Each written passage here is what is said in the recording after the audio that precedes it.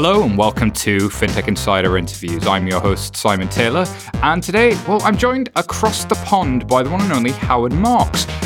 Howard has, of course, had numerous roles in the gaming industry across Activision, Acclaim, and now he is the founder of Start Engine. We're really lucky to be getting some insights from Howard. You're a pretty successful entrepreneur. How are you, sir? I'm good. I'm so happy to talk to you from West Hollywood, California, where I'm located. It's a long way across the pond. You're at the other side of the continent across the pond, indeed. I'm so glad to be speaking to you as well. Let's get started. Tell me the story about your time at Activision, and what are the challenges of being the CEO of such a big company, going through, gaming wasn't the behemoth it is now with Fortnite and everything else that's sort of coming out and really being social phenomena. Back a number of years ago, that wasn't always the same thing. It wasn't, because the medium where the games were being played are cartridges. And so if people remember, you had the Atari machine and then Nintendo. And these cartridges were, 8 megabytes in size, 4 megabytes. Sometimes they got to 16 megabytes. And there was very limited what you could do with it. And when we got involved, we decided, what if we went with a new medium called the CD-ROM, which is now the DVD, by the way. And that's going to go away eventually because of the internet. And use that as the medium for making higher quality games that are more immersive. However, to do that, you have to take a leap of faith that cartridges are not going to be the mainstay. That was not obvious at the time. And that people are going to be willing to make video game consoles with these CD-ROMs. It turns out the PC was ahead of the game at that time, because you could buy it as an accessory and add it to your PC, install some drivers. Not that simple to do. But then when you did that, you were able to buy these games like we were making, like Zork and MechWarrior, and put them in your PC and play. But that did not satisfy the video gamer. So until Sony came up with their PlayStation, which had a CD-ROM built in, that was still, I would say, an underground type of gaming experience. What happened was, when Sony did it, then of course Microsoft did it with their Xbox, and then Nintendo followed as well. The revolution, the next generation of consoles just started, and it was all about better experiences with better graphics, three-dimensional graphics, and we decided that would be our focus. And so we got lucky that it ended up working that way. I really think there's probably a bit more than luck involved. I mean, if you talk about some of the challenges you had to overcome during a really transformative period in what is now a massive industry, how do you hold together the culture of what starts out as being, creative and enthusiast and relies on that core tenet of creativity, but as that company starts to scale, how do you deal with scaling what is effectively a business, and that has to turn profit and revenue and deal with publishers and deal with like a complex marketplace? What were your challenges and what did you face? Well, the main challenge was the retailers. So the retailers had all these cartridges on the shelves, and they had to do something with it, right? They're not going to just take it and just eat it. They would have to either send it back to the publishers like ourselves, or they would have to put it in a bin at a very highly discounted. And everybody basically believed that the business was dead. And they were wrong, because the fans were out there. They were excited to play. They may not maybe their cartridges were overbuilt, and a lot of the bad games that were built on cartridges were not selling, and that created a bad feeling. On the other hand, as the new medium came out, there was a lot of excitement, and the retailers jumped in really strong and agreed to put more effort, more display of those video games. And as demand grew, they got more excited. So it did work. There was a transition. Building a large company like Activision, it was not overnight. It was every year another step. So first step would be clean up the retailers, make sure they are taking our new product. Then we need hits. How do you make hits? Well, you don't necessarily know how to make hits. You just have to make great games and hope the audience likes them. So that was basically the strategy, was try to build higher quality games, spend more money behind them. At that point, early in the cartridge days, one person could make the entire game, or a team of five. One programmer, one artist, one designer, one musician. And we saw the transition where you're going to need maybe 30 people, 20 people on a game. So when we did MechWarrior, we had 30 people instead of the usual 5 or 7. And that was a big risk as well. And then came the next generation of games, which you see today, where you need 100 or 200 people to make a game. Absolutely, and now you have studios all over the world, people working around the clock on games. Rockstar, I think, have something like 500-600 on their AAA titles. It's quite phenomenal how this has kind of really, really grown. And I guess you then went on from Activision and you went on to buy and revitalize, I believe, Acclaim. And they were close to bankrupt, or I believe they were bankrupt at the time that you took them on. Like, that's quite a turnaround to take on. One, what attracted you to that challenge, and two, how did you get that done? Well, look, the Activision story was also a turnaround because we ended up buying it for $400,000. We bought out the largest shareholder that owned 30% for $400,000. So you can imagine that was a turnaround and a bankruptcy as well. Now, using the same model, I went to Acclaim and I saw they went bankrupt and they decided to liquidate the company. And you see that now with the Sears and Roebuck stories happening right now, which was the number one retailer in the world by far. They were the largest. And today they're bankrupt and they may be liquidated if the deal that is being proposed to the trustees don't go through. I had a lot of experience in the bankruptcy world. So what I did is I went to the trustee for Acclaim and I said, look, I want to buy the whole thing. And the trustee said, great, make us an offer. I said, great. Here's $100,000. And they were laughing. They really laughed on the phone. They thought it was a joke. And I said, okay, fine. Well, I'll tell you what. Why don't you send me a contract? So the trustee sends you a contract and you fill it out. And if you're the first bidder, that holds you basically, I would say, to the bid. And why would you do that? Because that allows you to be the first bid. So I decided I'm going to be the first bid. So I went in and said 100,000, signed the paperwork, sent it to the trustee of the court of bankruptcy, and they shelved it. They were like, all right, who cares, right? And they were busy selling pieces and inventory. There was some real estate, there was some art, believe in art, that was interesting. And in August of 2005, August, which is not the best month to do an auction, August, I think, was the 4th, they started the auction. And it was in Long Island, New York, which is not, this is more of a, say, vacation resort. People are having a great time on their boats and on the beach. August 4th, they start the auction. The judge asked the trustee, is there a bid? He said, yes. The first bid is Howard Marks, 100,000. So the judge says, okay, where are the other bids? And the trustee says, we have no other bids. The judge says, okay, that's the deal. Hammer down. Won the whole thing. That was so bizarre, so strange. The next day, lawsuits start coming in, oppositions, but it's a court. You can't sue a bankruptcy court. You'd have to prove there was complete, misdeed by the judge. I mean, forget about it. Okay, so I had it, I won it, and then I decided to reposition Acclaim as an online game company, not as a maker of CD-ROM or DVD games that you retail with, Walmart and Sears at that time, I guess. And went to Korea to learn about how they did the free-to-play gaming system. So I was intrigued that free-to-play games were doing well.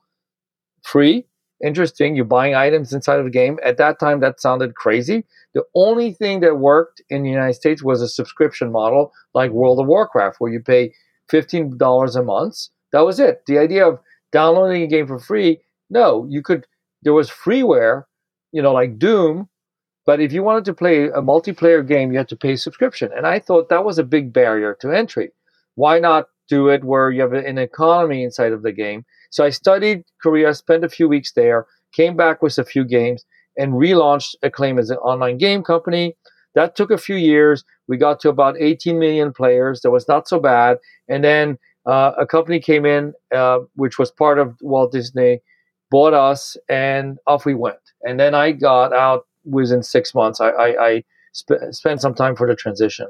Wow, it's quite the story, and quite prescient, as I mentioned earlier. Sort of the Fortnite model now is the thing that everybody's talking about. It's the free to play with the internal economy in 2019 seems like, oh yes, of course, but in 2005 it was extremely rare. So sort of seeing around corners does seem to be something in the track record, which means you've actually got a new venture. And so tell us what StartEngine is. What do you guys do? Because you've kind of flipped from building games to something quite different.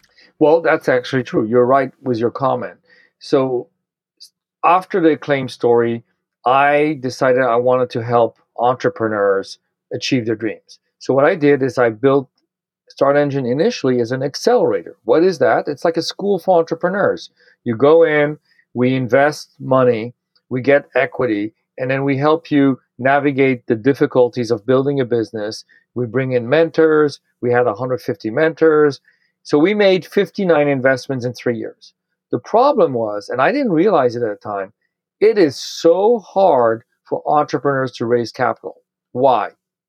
Well, first choice is you go to the venture capital people, those funds, invest money. True, except that they only do 2,000 deals a year, and they're very particular as the kind of entrepreneur they're looking for. I call it the white male from Stanford. That's really the prototype of what they're looking for. I mean, you can look at it as Mark Zuckerberg from Facebook and Sergey Brin, from Larry Page from Google. That's really what they're looking for. So what's left? The angel investor. Great. The angel investor, you got maybe 60, 70,000 active angels in the United States. Again, that's limited to maybe 10,000 deals a year. Now, keep in mind there are 600,000 companies are created every year in the United States to replenish a pool of 5 million businesses. These are operating businesses. These are not sole proprietorships. These are real businesses. It's a pretty strong economy if you think about it. So the banks, no, the banks are not that interested. They want assets like your house. If you have a house, they'll lend you against your house, and if you don't pay back, you lose your house. It's pretty cruel, pretty harsh. A lot of the young entrepreneurs, they don't have those assets. So what are they supposed to do? I saw a huge hole in the system, which is if you're not the white male from Stanford, and if you don't have the connections to rich angels, you're basically not able to raise capital unless you bootstrap the business. And we all know it's possible, but it's very hard. Very hard. You multiply the difficulty by 10. So my goal was, how do we solve this? We got to solve this. And I had a lot of female-led companies that I invested in my accelerator, and they were having the hardest time because it's well known that women only get about 2 to 4% of the venture capital investments. So it was cruel. I, as an entrepreneur, at this point, I would call myself an investor. I like to build things. I like to find ways to disrupt the status quo. And so for me, this was a real challenge because now you're dealing with the regulation in the United States. If you think of finance in the United States, it is the most important and one of the largest marketplaces in the industries. Because if finance falls, the whole economy falls. So for the US to give in on regulation, it would be unbelievable. Well, guess what? Something happened that was so bizarre that hasn't happened for 80 years. The Congress voted in a bipartisan way a new rule called the Jobs Act. Jobs, why? Because in the recession of 2007, that great recession, a lot of jobs were lost. A lot of companies couldn't raise money. The banks ran away. They ran to the hills. They needed capital. So Congress came up with this idea, let's change the rules for capital. That's called the Jobs Act. What it does is very simple. It modernizes the Securities Act of 1933. which means at that time, when the SEC was formed, you can only raise money if you register your offering with the SEC. Now, today, if you do that, it costs you $2 million in a minimum to do an offering. Because not only you have to register with the SEC, but you have to go to every single state and negotiate with every state and create an agreement and register with every state. That's 50 states. It's so expensive and time consuming. Plus, you need a bank like Goldman Sachs to pick you up, which, by the way, not many companies get that opportunity. Maybe a few dozen a year, right? Number of public companies like last year, under 300. So that's not a possibility. So they changed the rule so that if you want to raise money from the general public, you can now with three ways. One is called regulation crowdfunding. You can raise up to $1 million. Easy, low cost. The second one is called Regulation A+, where you can raise up to $50 million, but you have to register with the SEC, very low cost, maybe $100,000 to $200,000 instead of the $2 million. And then you had a third one called Regulation D 506C, which is really for accredited investors, but at least you can go on the internet, on Twitter, you can make an offering. This modernized finance in a way that hasn't happened in 80 years. And when I read that document, I said, I'm going to shift immediately. What I want to do is I'm going to create a crowdfunding business. Now, crowdfunding to me and to most people in 2012, when I read the article, that's April 2012, was Kickstarter, Indiegogo. It was reward. You know, you're donating, you're a backer, you're friendly, you're nice, you're a donor, you're super nice. But that's not really capitalism. That's not a true economy where you have to depend on people to give. How about instead of just giving, you get shares? So I figured with the new Jobs Act, we could do that. And that's where Start Engine appeared.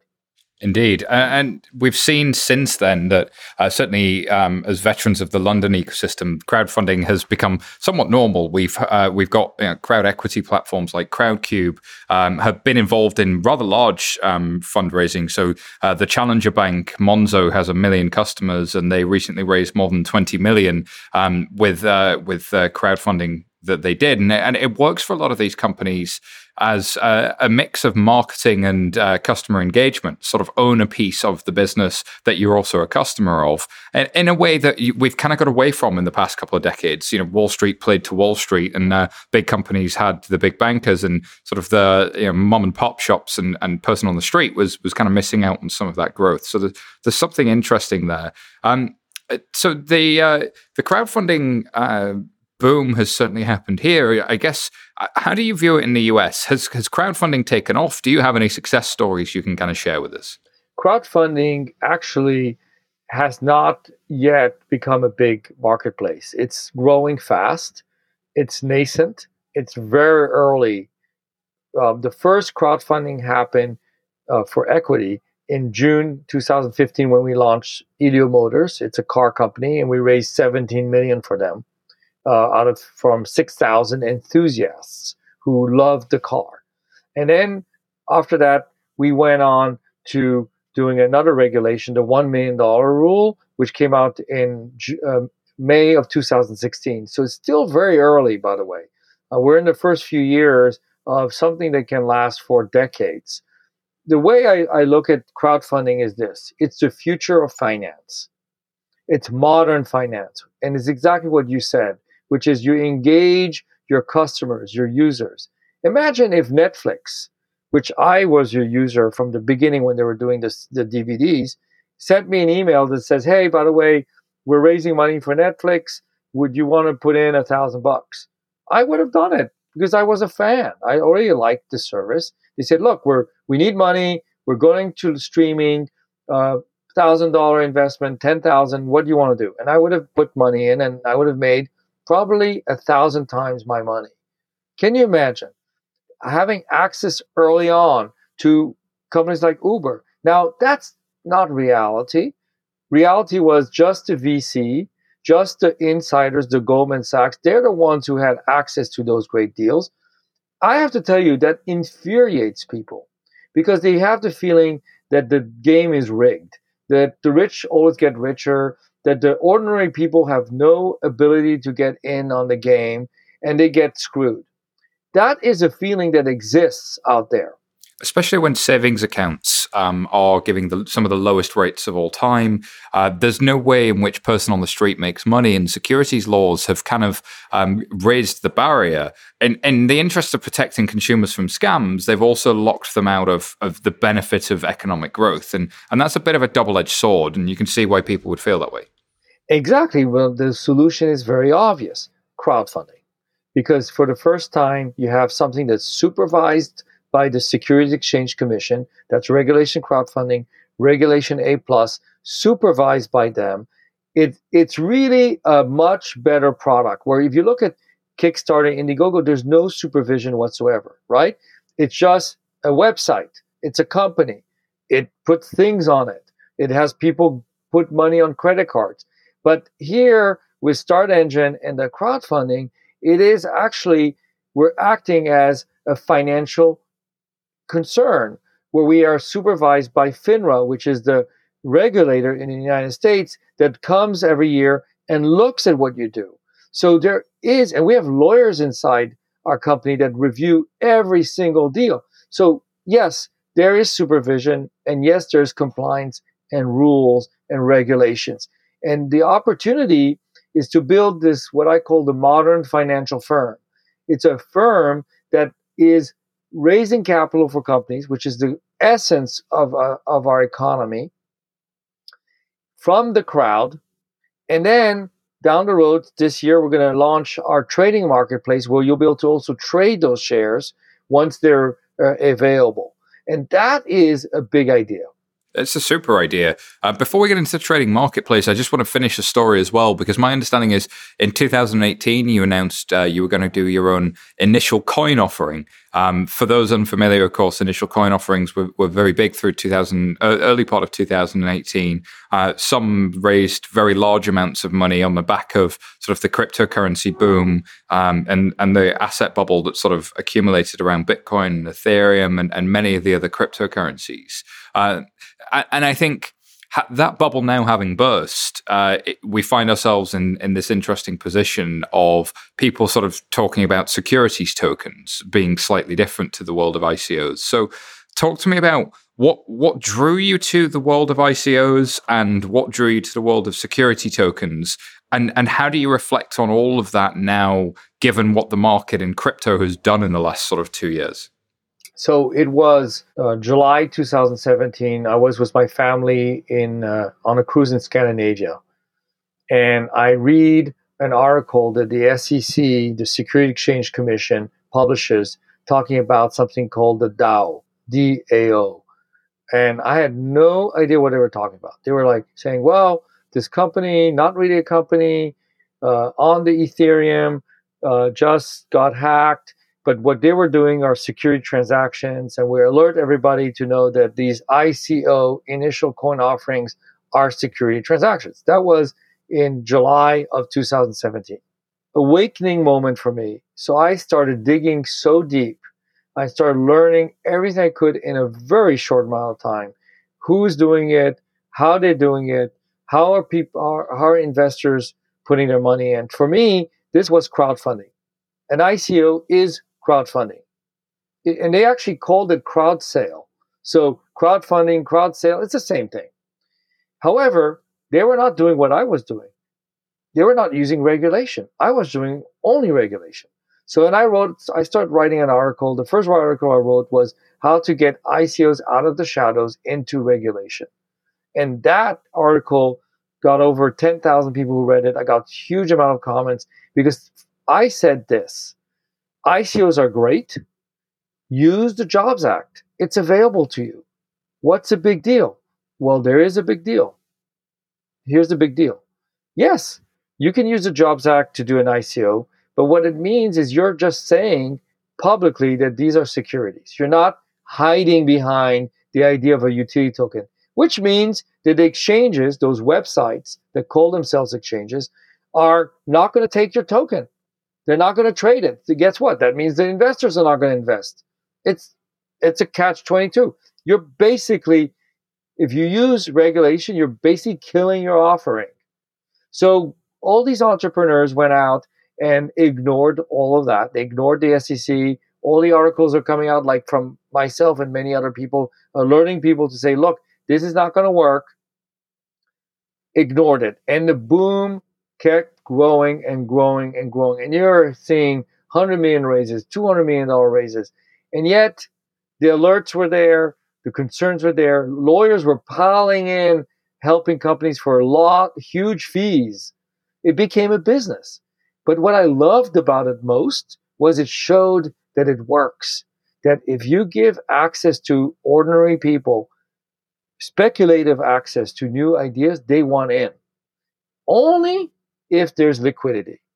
That was the key, the liquidity, which doesn't exist, by the way, in typical private equity investments. There's no liquidity until you either sell the company or you go public, which can take 5-7 years, not 2 weeks, 1 month. I mean, these tokens were available sometimes a week after they were sold for trading, right? And you can imagine what was going on. So my view and exactly the position I took was, let me help the marketplace move away from this wild west of issuing these tokens without any regulation.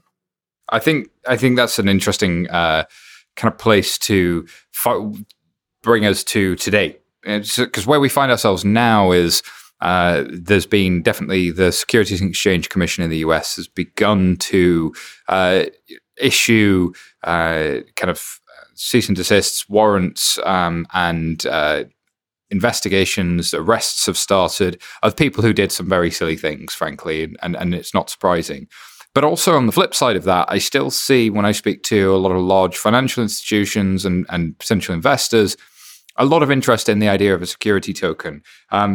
But one of the common criticisms I see is that a security token might as well just be a securities offering. You still have all of the paperwork, you still have all of the process, you just sort of happen to have this token at the end of it instead of a piece of paper.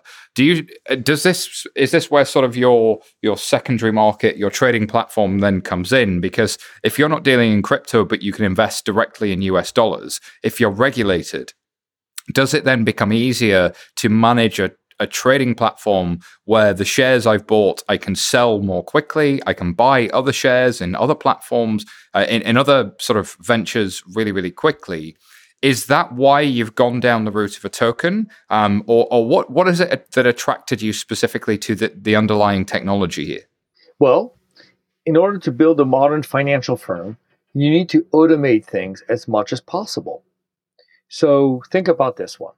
Today, if you want to buy Apple shares, you call your broker or you go online, let's say to E-Trade, and you buy shares. It takes 2 days to clear them. What are we talking about here? What does that mean? 2 days to clear. I just bought the shares. I should have them right now, right? What's the big deal? No, you don't have them. In 2 days, you will have them. Why?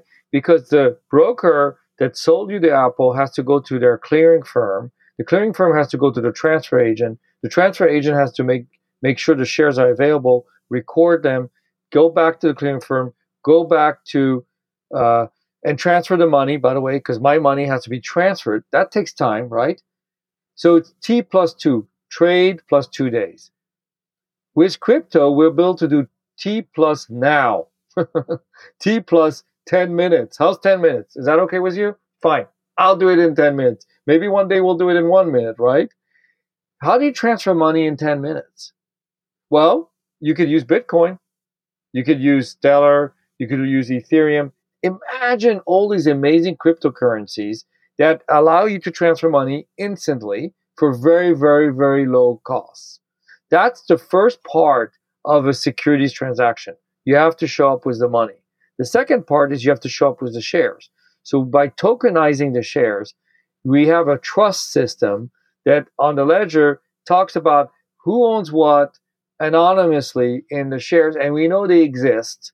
There's a transfer agent behind it that has all of those records, but the blockchain is a public view that can be trusted, not hacked, not easily hacked, by the way. And that is a big innovation. It is, and it's interesting that you mentioned there's a transfer agent sitting behind the scenes to really manage the clean title and the legal ownership part. Because one of the things I often see is people pegging tokens to a real world share, and what they've done is they've kind of got a depository of shares, but they're not necessarily managing the updating through a transfer agent quite as cleanly as that, and managing both sides of the the paper world and the world of financial services and the token world, and matching the two one for one quite as transparently. So I think that's an interesting place to be. That kind of brings me full circle to kind of what's next for Start Engine. What are the kind of goals that you have for it going forward? What are the exciting projects, and where can people go to find out a bit more about what you do? So for us, Start Engine, our mission is always the same: to help entrepreneurs achieve their dreams by getting access to capital. So last year we did well. We launched over 250 companies on our platform. The year before was 80. This year we hope to do a lot more than we did last year. Our goal is to do two things this year: launch more companies successfully and build and launch our secondary marketplace. I think, and with that, we have a technology we built called ERC 1450, which is a standard for tokenizing securities. With that in mind, and our transfer agent, everything we've built, that whole infrastructure, we hope to build the first true modern financial firm. So if people are interested in talking to us, launching, raising capital, or investing in some of the companies on our platform, they can just go to startengine.com, set up an account, and see and just check it out. Brilliant. Startengine.com is where you find out more. And listeners, if you are curious about all things tokenization and blockchain, do check out our podcast, Blockchain Insider, which is available on iTunes now.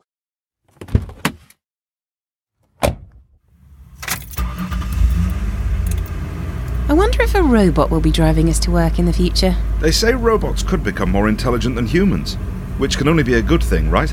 Stephen Hawking said the rise of robots could be disastrous for mankind. Well, I'm looking forward to robots doing the hard parts of my job. If they're smarter than you, they might kick you out of your job. Artificial intelligence. Innovation or invasion? Don't settle for black or white. For the full perspective, turn to the Financial Times. Visit ft.com/subscribe today. Today, customers are demanding greater value from financial services. They expect more agility, innovation, and security than ever before. Most financial institutions are held back by the shackles of closed legacy systems that limit transparency, block innovation, and ignore customers' demands. Finastra has a bold vision to unlock the potential of people and business. They've created a platform for open innovation in the world of financial services with FusionFabric.cloud. Their solutions span retail, transaction lending, and treasury and capital markets, on-premise and in the cloud. Start your transformation journey today with Finastra. Howard, whilst I've got you, I just wanted to ask a couple of generic questions. We have a lot of budding entrepreneurs listen to the show. We often get asked for bits of advice on all things fintech and starting businesses. As a relatively young company ourselves, we're only sort of approaching our third birthday. We're about 150 people, and we're sort of bootstrapped. So we're kind of got an interesting story. But I'm always keen to learn from people who've got this sort of serial entrepreneur track record. What would be the biggest piece of advice you would give to somebody who's just starting out and trying to build a business? They've got an idea they believe in, and they don't know what to do next. Well, to me, entrepreneurship starts with a character trait, which is called grit. And that is the intersection of passion and resilience.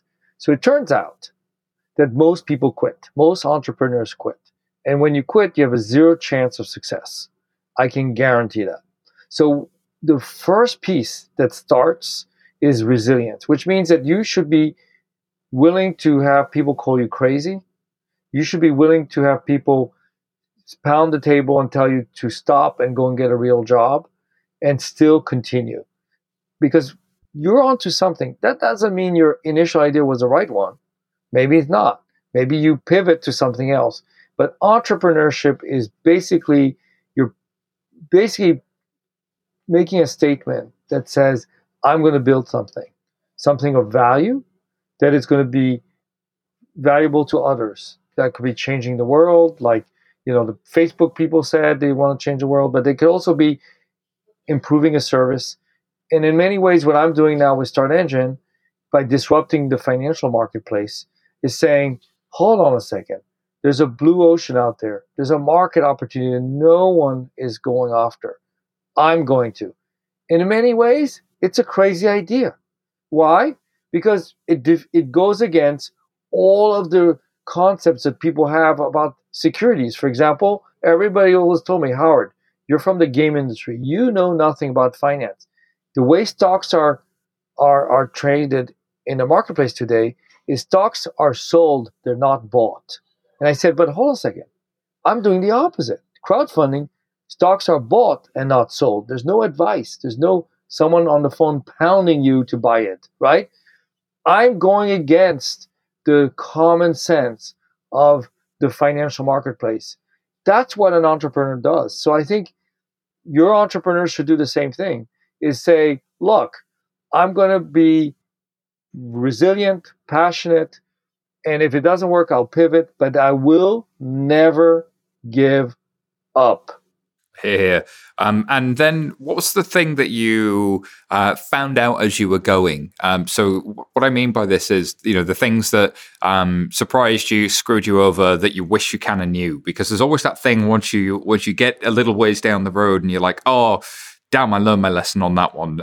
You learn more from failures than you do from your successes most of the time. Are there any examples you can give where, sort of something came up and you really had a big lesson? Well, I can tell you, my first company I started when I was in college at the University of Michigan, with my business partner, was for the Apple II, which was the precursor to the Macintosh. And we were so excited. We launched our first product called Jane. It was doing great. We were celebrated. Steve Jobs invited us to meet him. Steve Wozniak. We had all of, we were in college. We were excited. And then we had 10 people working at our company. We were making sales. And then the Mac comes out. And basically, we're dead. We run out of money, completely run out of money. And people stopped buying the Apple II. They're buying the Macintosh. We didn't have any software for the Macintosh at that point. We didn't even know we were supposed to do that. We ran out of money. That's a lesson.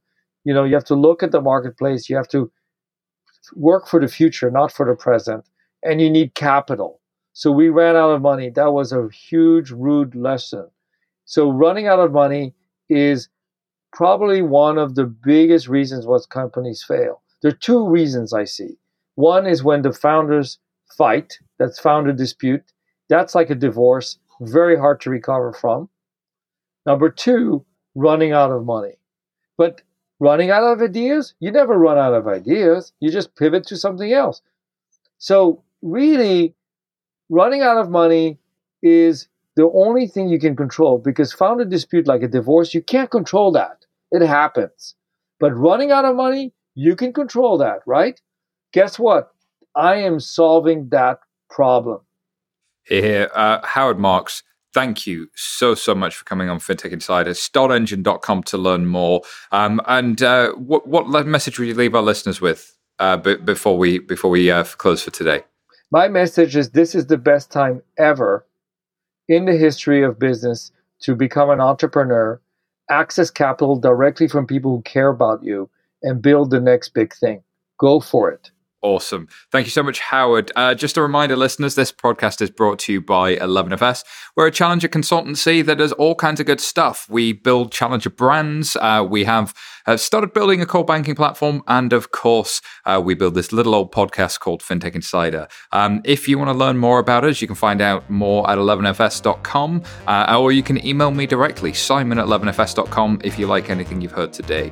Please do subscribe and leave us a review. I just want to thank our amazing production team for another great show. We'll have more FinTech Insider for you next week.